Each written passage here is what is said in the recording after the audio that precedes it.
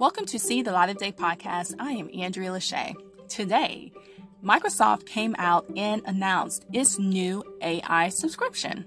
This caused Microsoft stock to have a record high close. This new AI subscription will be added to Microsoft's Office products such as Word, Excel, and Teams. In addition, it will cost $30 more per month to have this AI subscription.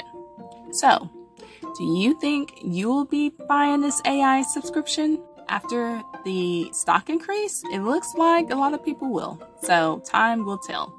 This is See the Light of Day podcast. I am Andrea Lachey. Remember to love God, love yourself, and love others. Peace and love.